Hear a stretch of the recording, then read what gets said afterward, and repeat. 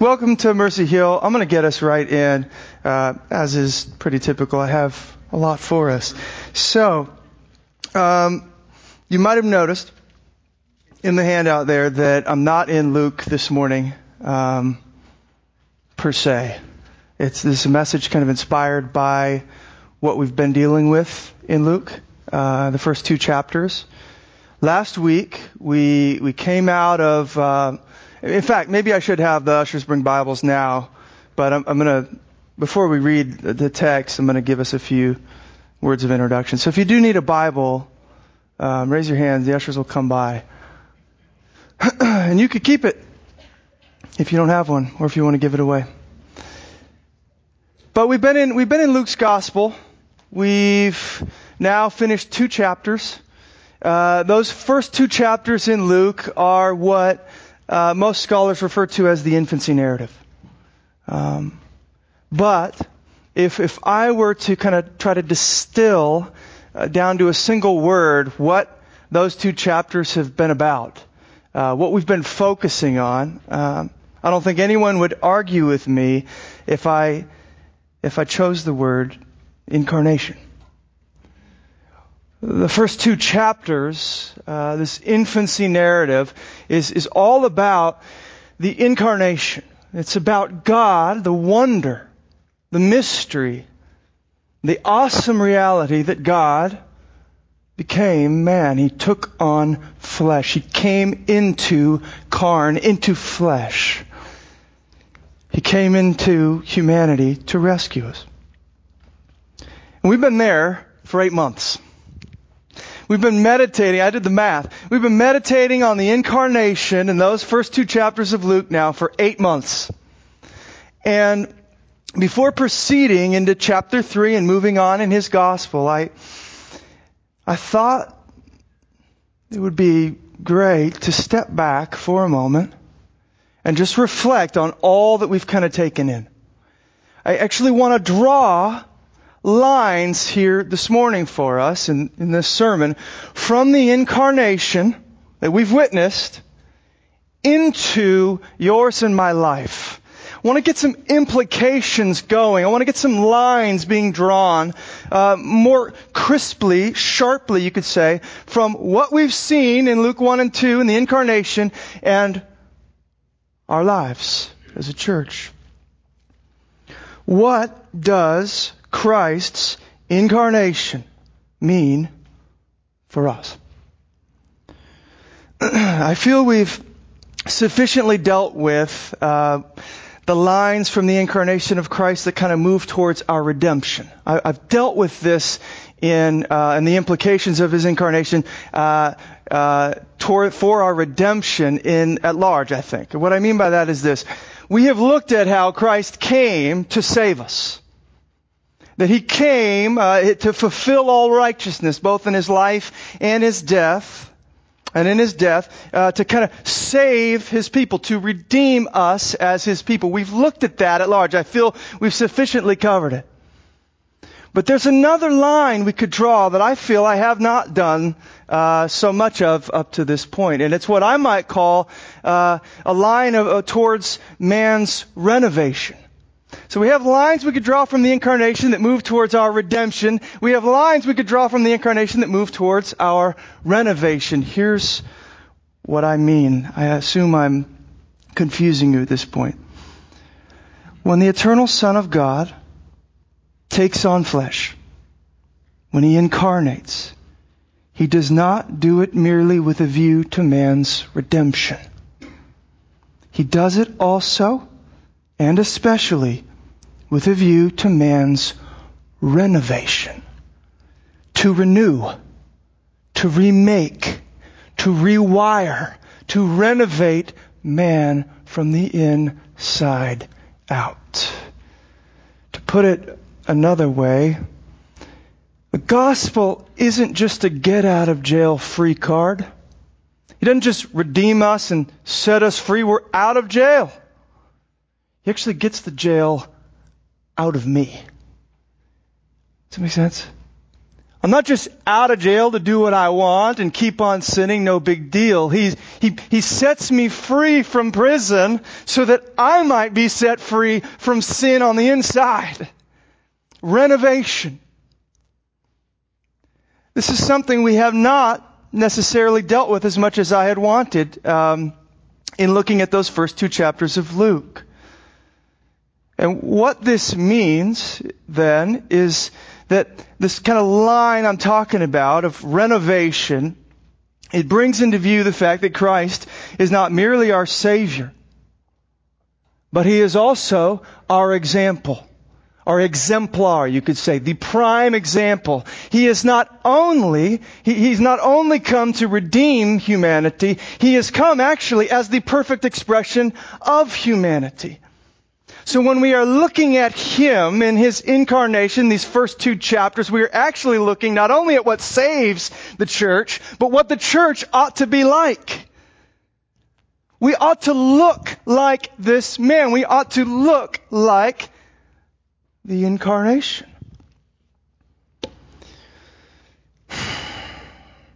Because we have an incarnational Christ, we ought to be an incarnational church. Redemption unto renovation. And that renovation looks like Jesus. We are being renovated into His image. Therefore, in the first 2 chapters of Luke, we learn we are to be incarnational. This is why when Paul and others are trying to tell the church what they must do, what they must be like, you want to know where they go? Sometimes, many times, the incarnation. They say, you see Him there? You see your Savior there? You see the perfect expression of humanity in Him? You look like that. You see His humility, His condescension, His love, how He empties Himself for others. Look like Him. The exhortation that the apostles and others give to the church, what you ought to be off at grounds in the Messiah and what He was, in particular in His incarnation. Probably the preeminent example of this is Philippians 2, 1 through 11, which is why that's the text I chose for us this morning to kind of reflect upon all this with you. You can turn to Philippians 2, 1 through 11, and hopefully as we read it, you'll see what I'm talking about. We are an incarnational church because we have an incarnational Christ. Let me read it, we'll pray, and then get going. Verse 1 of Philippians 2. So, if there is any encouragement in Christ, any comfort from love, any participation in the Spirit, any affection and sympathy, complete my joy by being of the same mind, having the same love, being in full accord and of one mind. Do nothing from selfish ambition or conceit, but in humility count others more significant than yourselves. Let each of you look not only to his own interests, but also to the interests of others. Have this mind among yourselves, which is yours in Christ Jesus, who, and here we go, though He was in the form of God, did not count equality with God a thing to be grasped, but He emptied Himself by taking the form of a servant, being born in the likeness of men, and being found in human form, He humbled Himself by becoming obedient to the point of death, even death on a cross. Therefore God has highly exalted Him, and bestowed on Him the name that is above every name, so that at the name of Jesus every knee should bow in heaven and on earth and under the earth, and every tongue confess that Jesus Christ is Lord, to the glory of God the Father. Let's pray.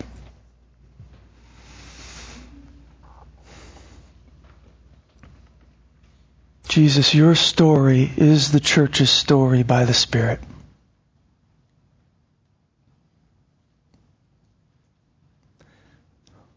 Not only do we stand amazed at your love, at your grace,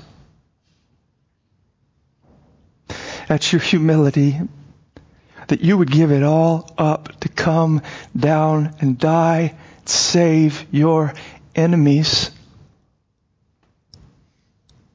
We also stand amazed that you call us and equip us and enable us to follow after your example. That true freedom, true salvation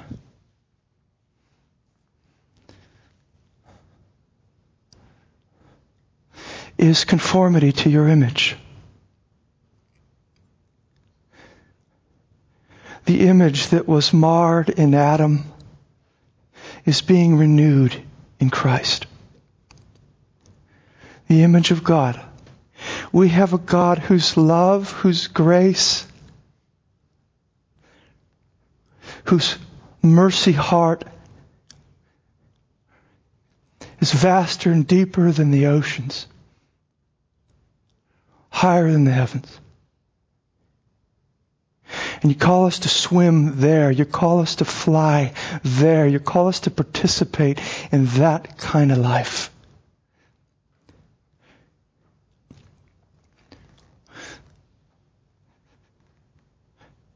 God, please, don't let the words we're about to explore and investigate together get stopped up in the mind and just become thoughts and things to argue about, disagree with, hold truly, but nothing else.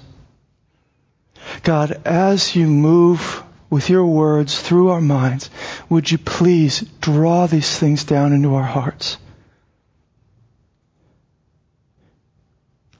I do believe that you accompany the going forth, the proclaiming of your word with the power of your Spirit. And in the combination of those two elements, new creation erupts. In the beginning, God said, let there be light, and the Spirit hovering over the face of the deep brought it forth.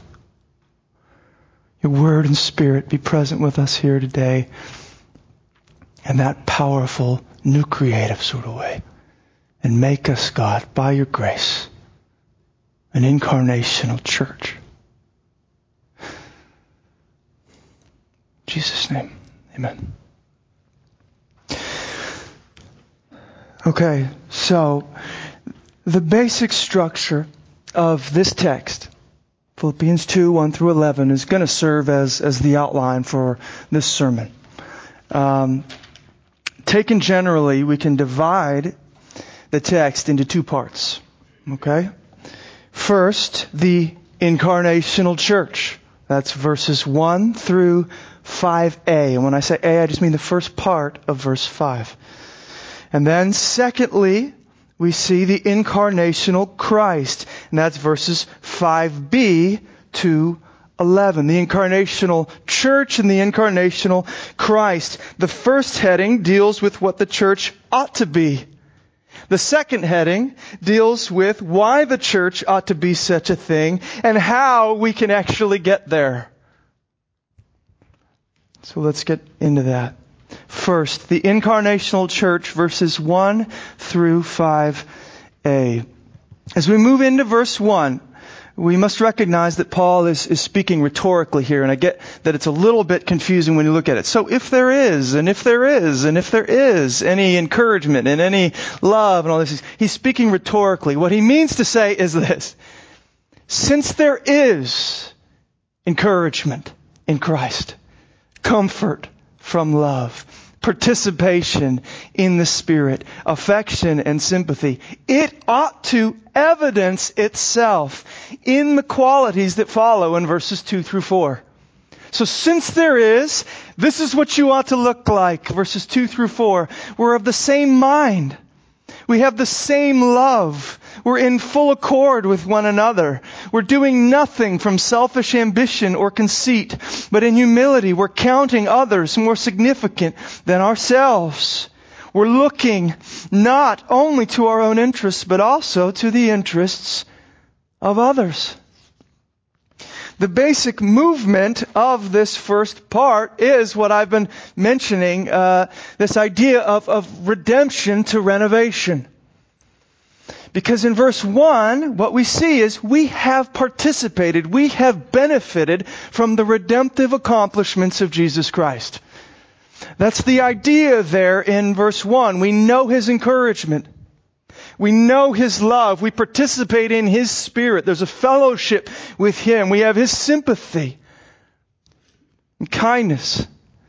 And because the gospel comes to us and we experience these things in our redemption, the move that Paul makes from that point is, therefore, you ought to start looking like that.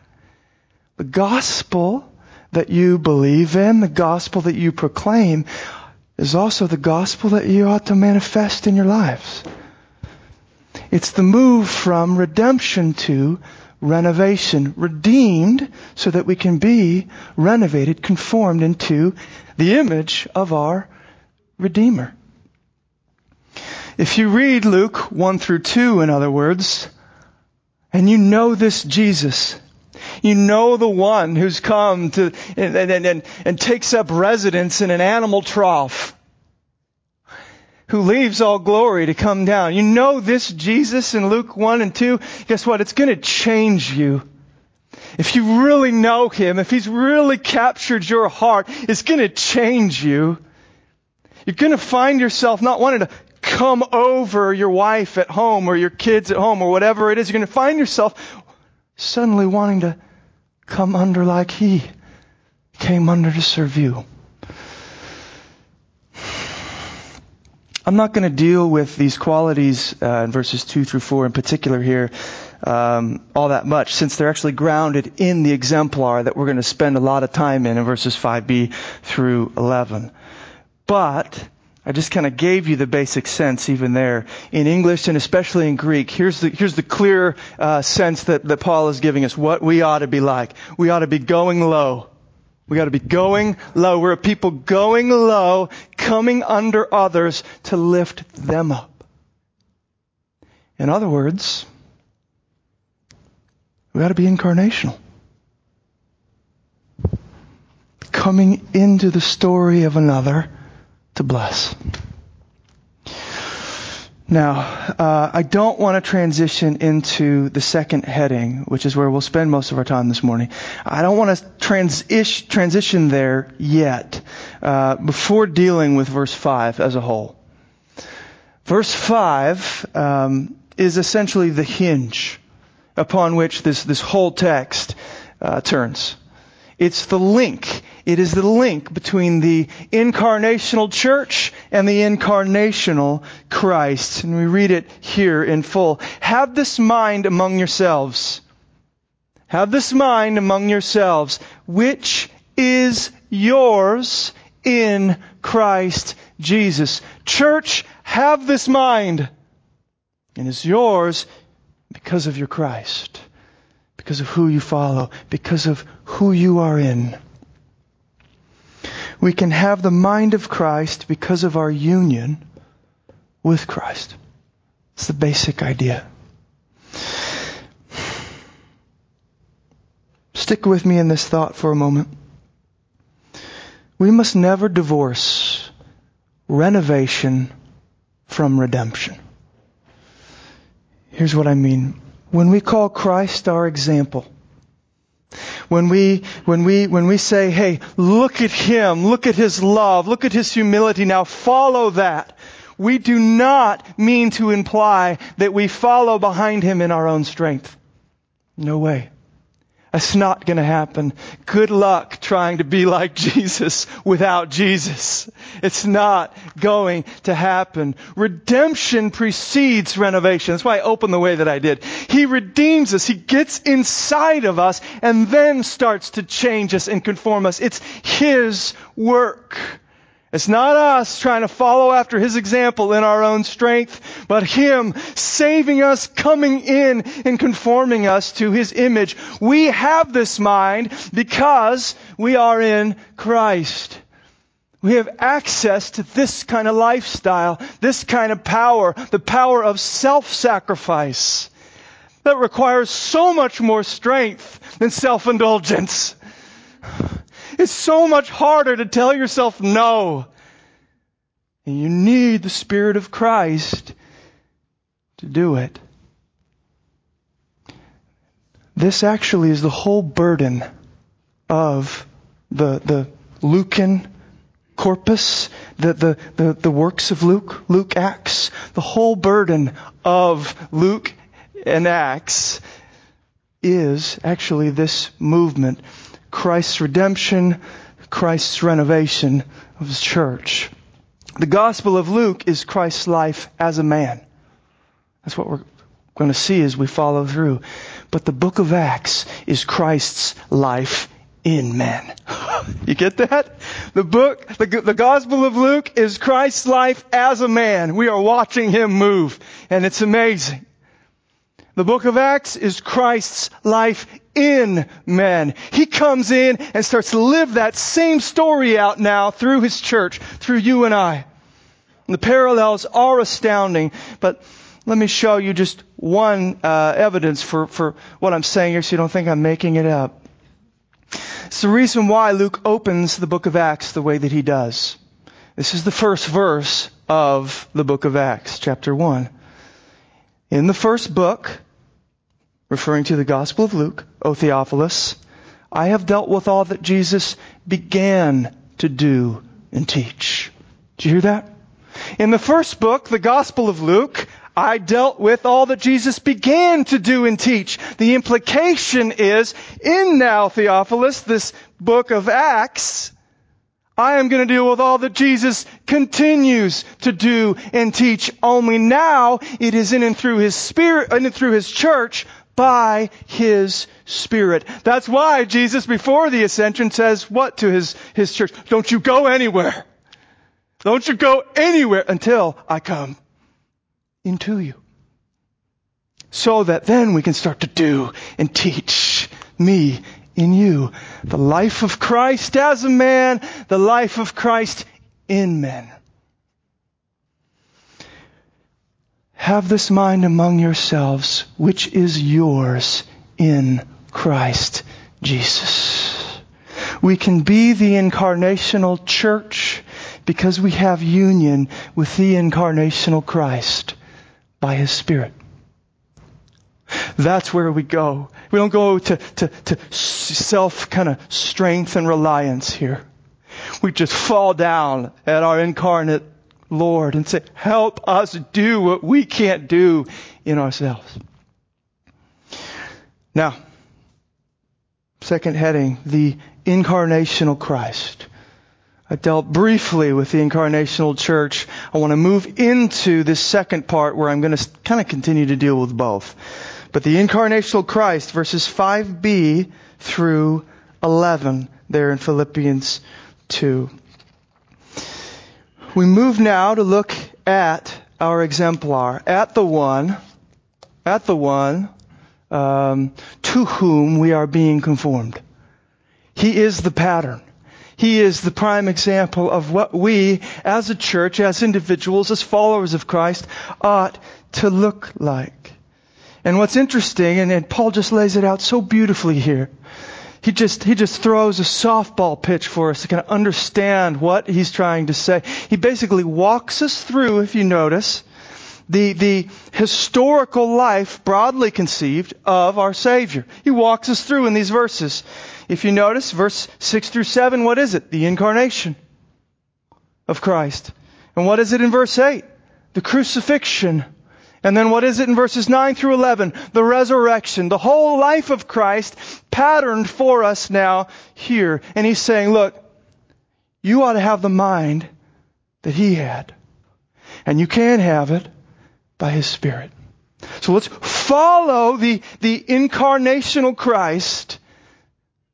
And I'm going to continue to draw lines towards us that we might be an incarnational church. We're going to take each of those elements I showed you there one at a time, beginning with verses 6 through 7 in the incarnation.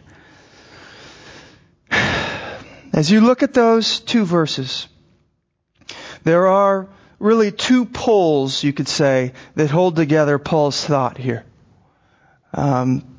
And they're given to us in the parallel language used to describe the Son.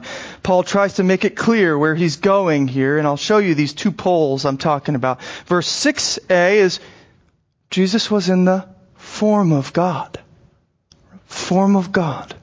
But then, in verse 7, and kind of the middle there, he takes on the form of a servant. Form of God, form of a servant. When these two forms come into view, at that point, we kind of see the essence of Paul's thinking here, and we also see the essence of the incarnation. The incarnation really could be summed up in this way. It is the one who was in the form of God taking on the form of a servant. One lofty and high coming low. That is the essence of the incarnation. Before we can comprehend, Paul knows, the depth of Jesus' love and grace for us in the incarnation, that He came to take on the form of a servant, we must comprehend the height of His glory and stature in His pre-incarnate state, that He was in the form of God. If we are to comprehend the magnitude of this love, of this humility, we must know not only how low He went, but from how high He has come. So consider this with me for a moment, because it might not be abundantly clear to the casual reader of Luke's Gospel the profundity of what we're actually witnessing in chapters 1 and 2. He doesn't go, like we looked at last week, he doesn't do what John does in his Gospel. In the beginning was the Word, and the Word was with God, and the Word was God. He doesn't go there, in Luke doesn't go there. And so we might miss from where He has come. We might miss the awe and the wonder of what we are actually witnessing when He comes into humanity. But Paul will not let us miss this fact. He was in the form of God. The meaning here, to put it simply, though there's been so much debate, I almost feel blasphemous even just making it simple, but it is. The meaning is, He was God. And He enjoyed the privileges, He enjoyed the glories, the riches, the rights of all that naturally is entailed in being God. They were all His. He was God for all of eternity past.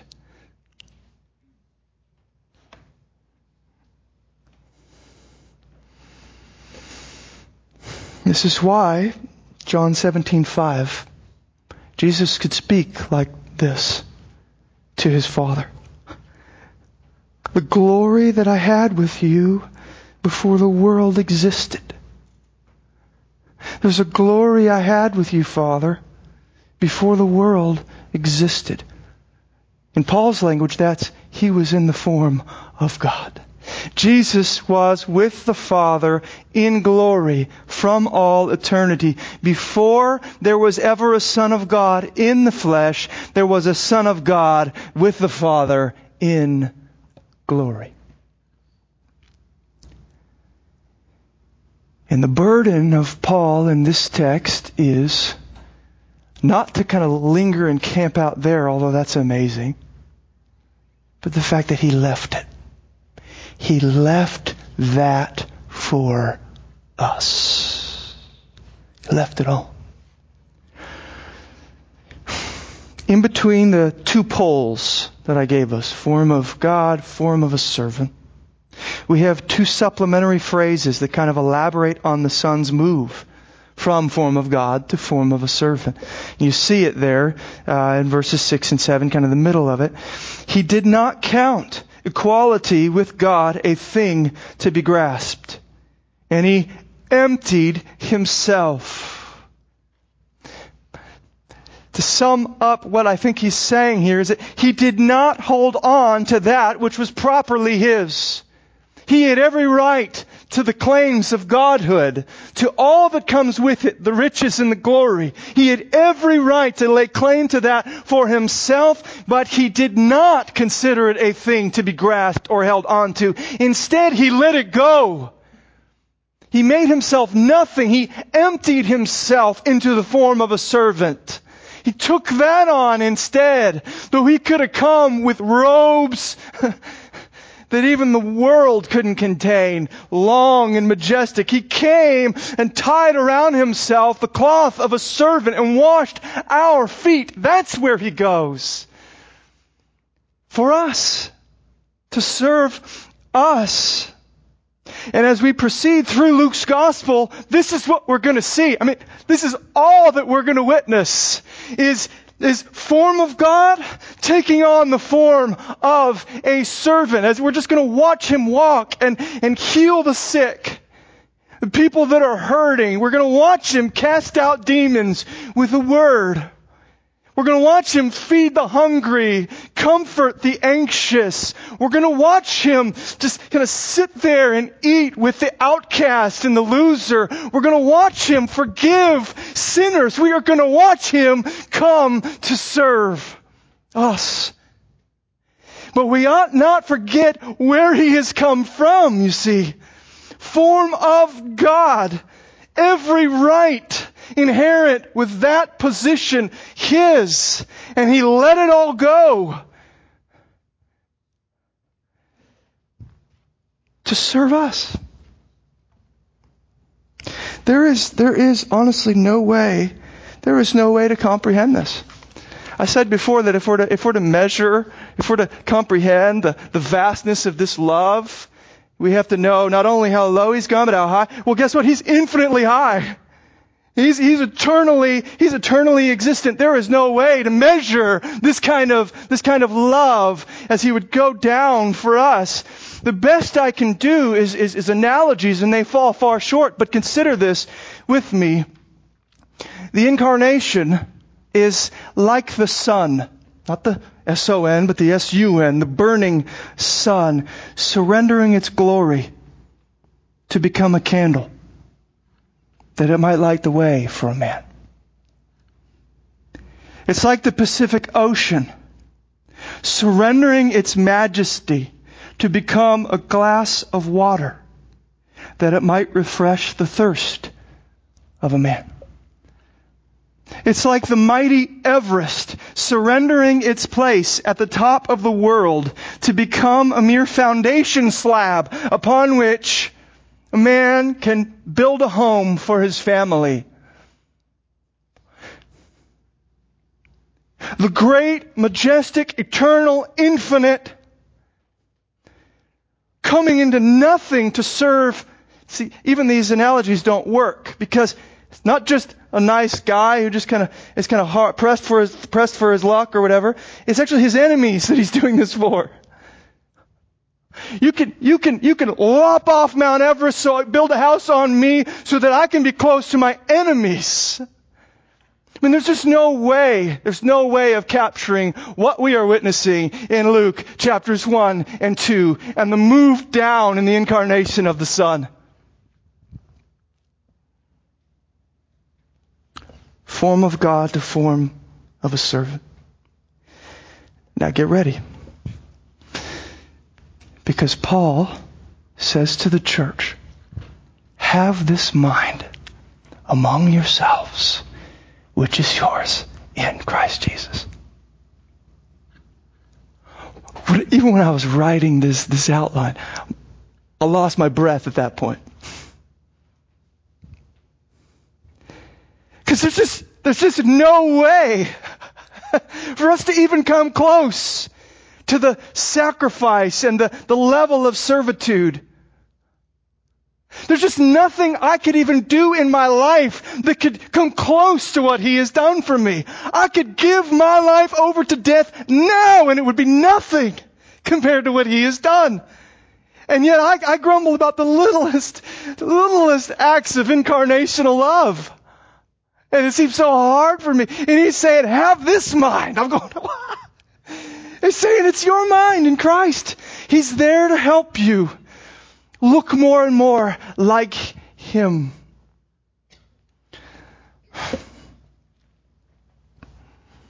What might this look like in your life?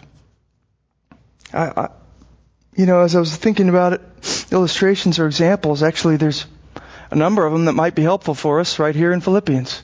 If you just read around the text a bit, I'll only pick out a couple, and I don't have time for much meditation on it, but consider. Paul, for example, just a few verses later, is an illustration of this kind of life. When he says in verse 17 of chapter 2, even if I am to be poured out as a drink offering upon the sacrificial offering of your faith, I am glad and rejoice with you all. Do you hear that? My life is being poured out. My life is being spent. I am giving it all up to come under and serve you. And I'm grumbling about it? No. I love it. I am glad and I rejoice because I am walking as humanity ought to walk after the image of its Creator and Redeemer.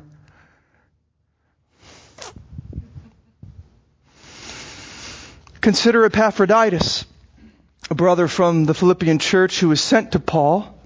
And we read this in verses 25 through 27 of chapter 2. I have thought it necessary to send to you Epaphroditus, my brother and fellow worker and fellow soldier, and your messenger and minister to my need. Here's the reason. For he's been longing for you all and has been distressed because you heard that he was ill. Indeed, he was ill, near to death. Now, you might not immediately catch what's going on here, but this blew me away. Here's the basic sense. Epaphroditus is so sick that he's dying.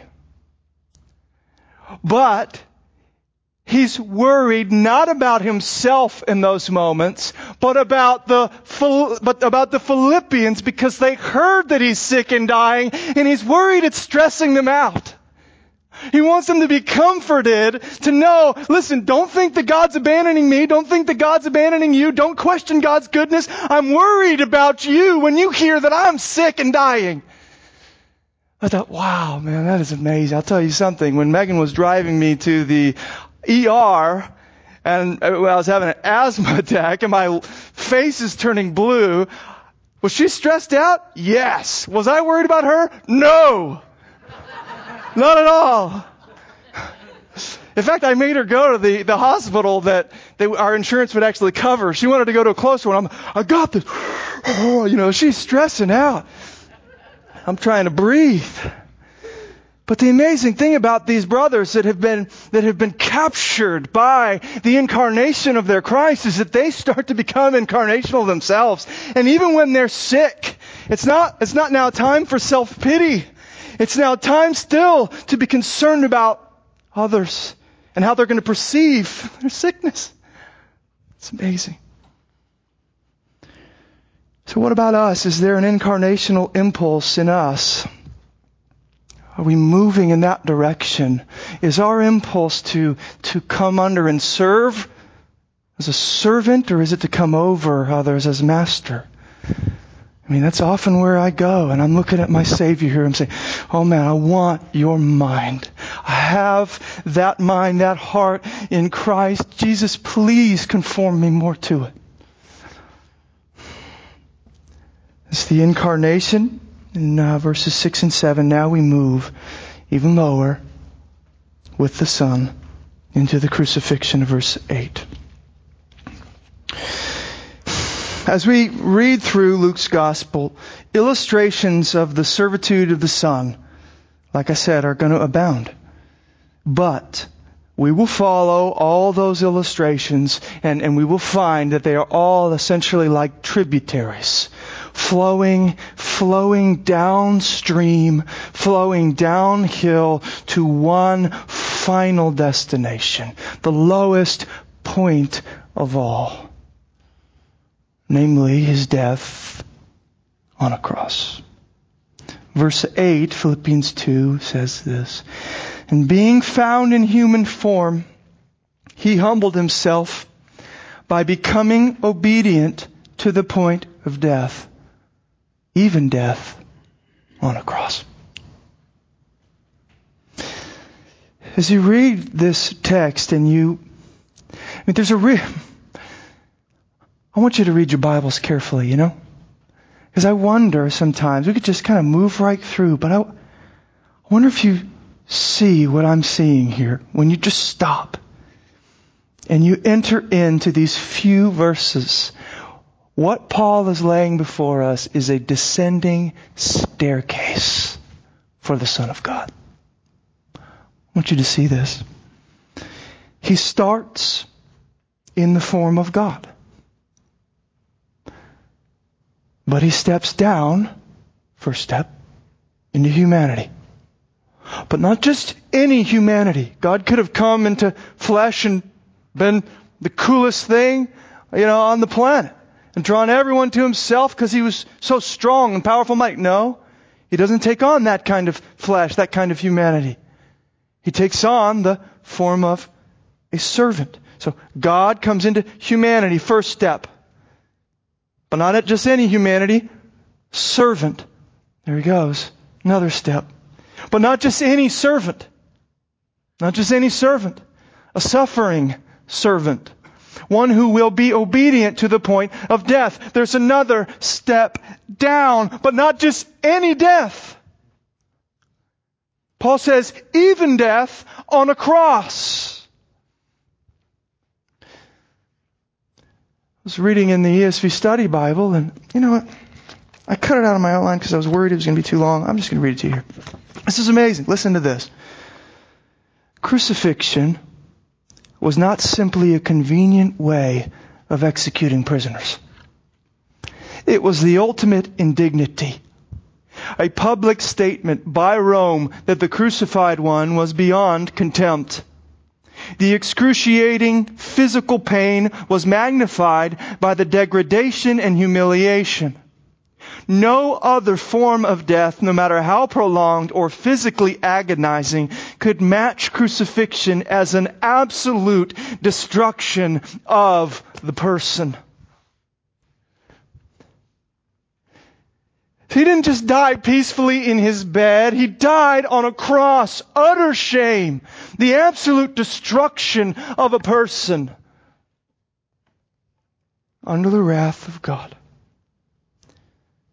The descending staircase down into death, and He did it for us. He's dying in my place for my sin.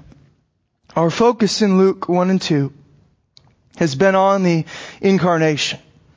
Because He's just coming, right?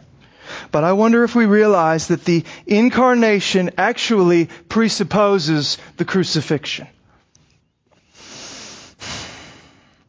While the crucifixion may follow the incarnation with reference to His earthly life, in terms of time, historical outworking in His earthly life, it actually precedes the incarnation with reference to His agreement and plan with the Father.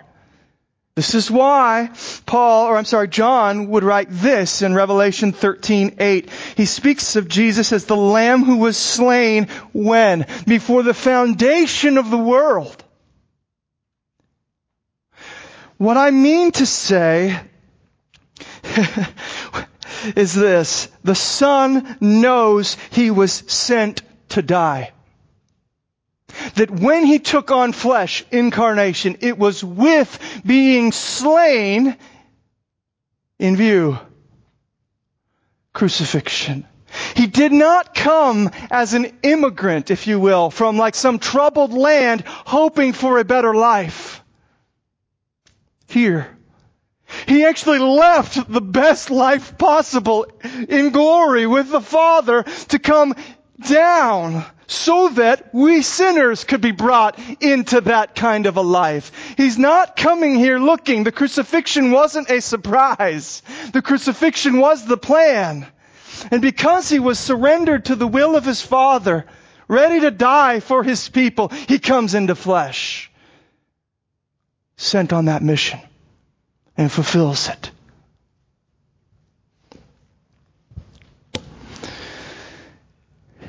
And to the church, Paul says, have this mind among yourselves, which is yours in Christ Jesus.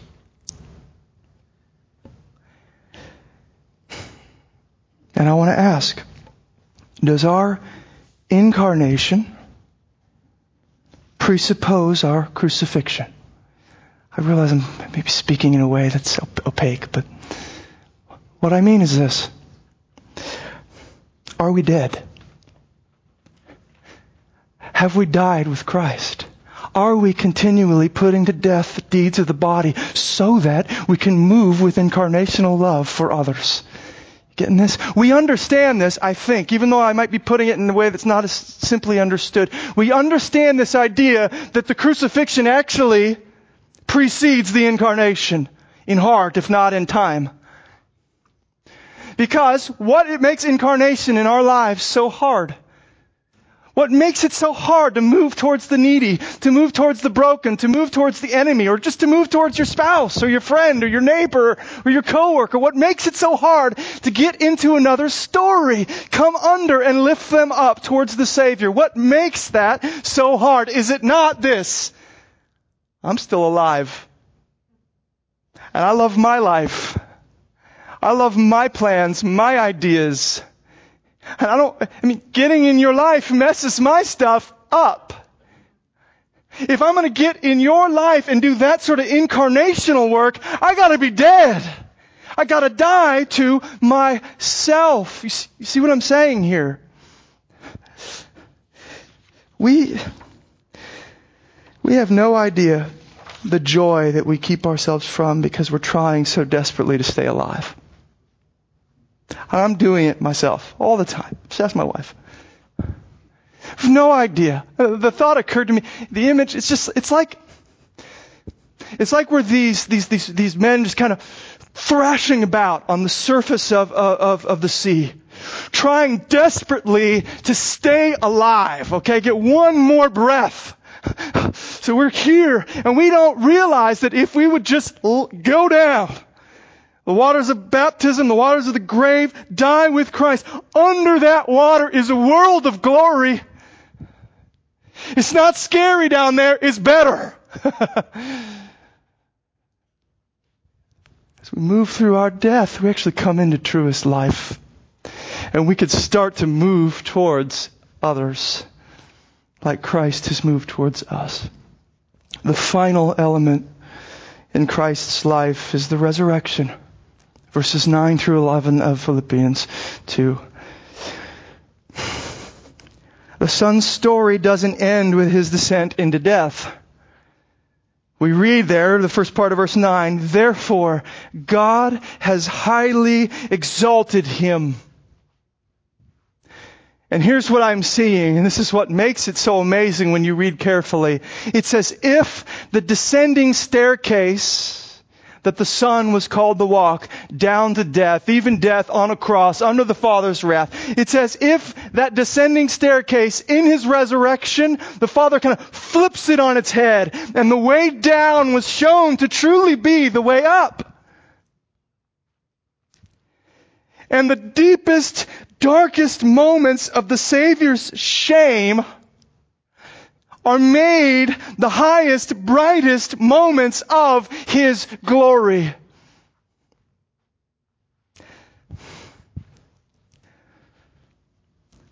The Son could live with such reckless abandon.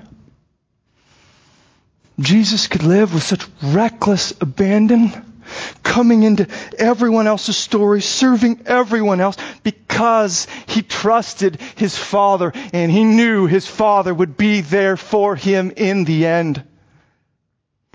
And it would all be to his glory. I mean, do you remember that text? I don't have it.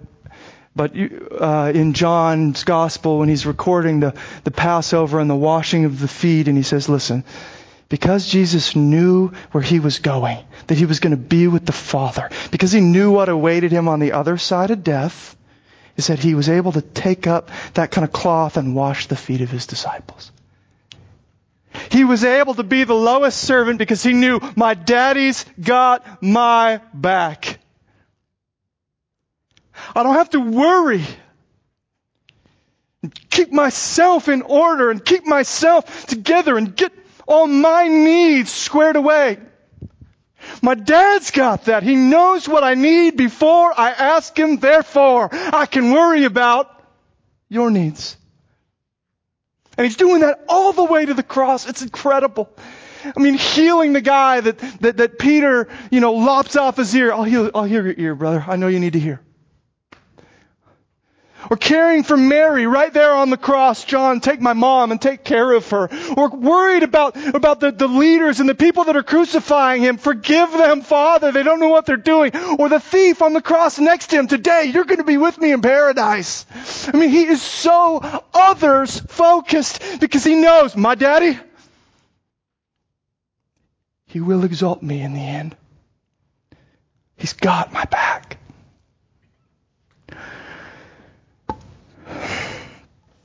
To the church, Paul says, in verse 5, have this mind among yourselves, which is yours in Christ Jesus. We have to admit that we're often kept from incarnational love for others because we kind of have this fundamental uncertainty about whether God will really be there for us in the end. Whether he'll really take care of us. If we just let it all go, is he really going to be there and make this thing work? Am I really going to find life on the bottom of that ocean floor and glory? Or is it just death down there? We're not sure. And so we cannot live the incarnational life. It's got to be still focused on us. Our career, our finances, our retirement, our relationships, our health, whatever it is. I got to worry about me. I'm so busy worrying about me. I cannot worry about you. I'm sorry. And Jesus, listen to this. If you're there and I'm there, Jesus would speak to his anxious little sheep this way. Luke 12:32-33. Fear not, little flock. It is your Father's good pleasure to give you the kingdom. Sell your possessions. Give to the needy. Provide yourselves with money bags that do not grow old, with a treasure in the heavens that does not fail. Translation: go crazy with incarnational, crucifixional love, church. Your daddy's got your back. You give to the needy. You just give it all up. You cannot come close to equaling what the Son has done for you. Just start giving it away. Go crazy is what he's saying here. You will not regret a single penny you gave to another, but oh, how on that day we will bemoan the pennies we withheld. He's saying the resurrection is coming. Live like that is for real. You believe in that? I will take care of you. Nick, why are you penny pinching over every little issue in the home or in the church? Give it away.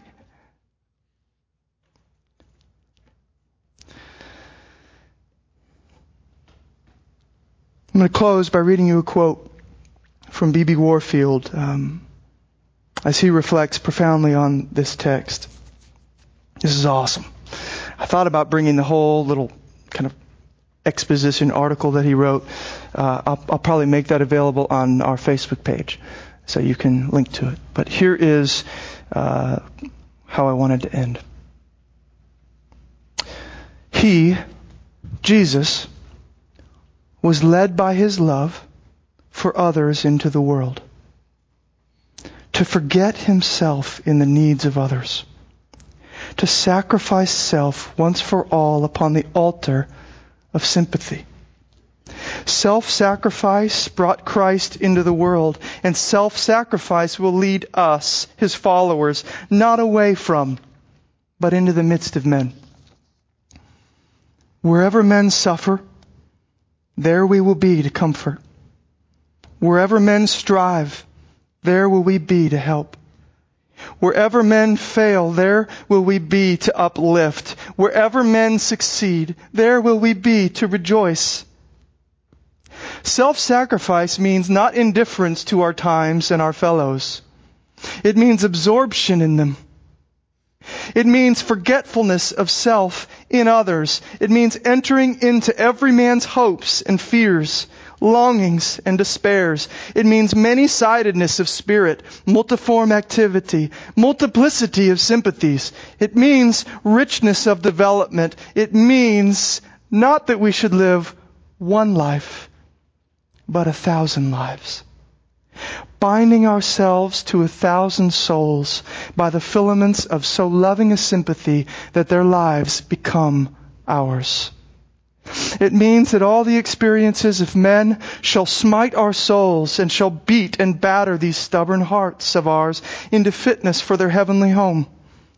It is, after all, then, the path to the highest possible development by which alone we can be made truly men.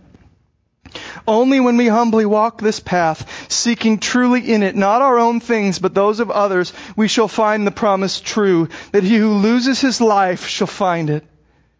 Only when, like Christ, and in loving obedience to his call and example, we take no account of ourselves, but freely give ourselves to others, we shall find, each in his measure, the saying true of himself also. Wherefore also God has highly exalted him. The path of self-sacrifice is the path to glory. There's one sentence there I just wanted to read again, because it is the sentence that in many ways inspired this whole sermon. It's why I titled it the way that I did. Warfield says this: it means the incarnation, this kind of life, it means that we should live not just one life, but 1,000 lives. Binding ourselves to 1,000 souls by the filaments of so loving a sympathy that their lives become ours. We start moving towards other people to such a degree that we start living their lives, if you will. When they rejoice, we rejoice. When they weep, we weep. So I thought about this. To live one life is just so cliche, you guys. Everybody's doing it. Everybody's living one life. Get up, worry about me. Go to work, worry about me. Come home, worry about me. Take care of me. Me. One life. So boring.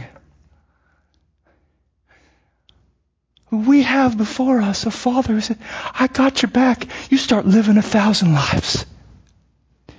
Just move into others. Live 1,000 lives. You have an incarnational Christ. Let's be the incarnational church. Amen? May God do that in our midst, because we have His Spirit. Let's pray. Jesus, thank you. I have put before us, you have put before us so high a call. I am asking you, Jesus, please show each individual here what this looks like in their life.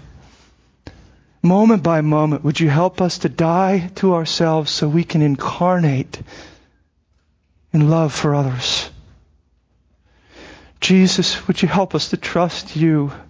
You got us, so we can give ourselves away. Oh Lord, make this a reality in our midst. Not just ideas in our head, but things that we start to see walked out by our feet. In your name we pray, amen.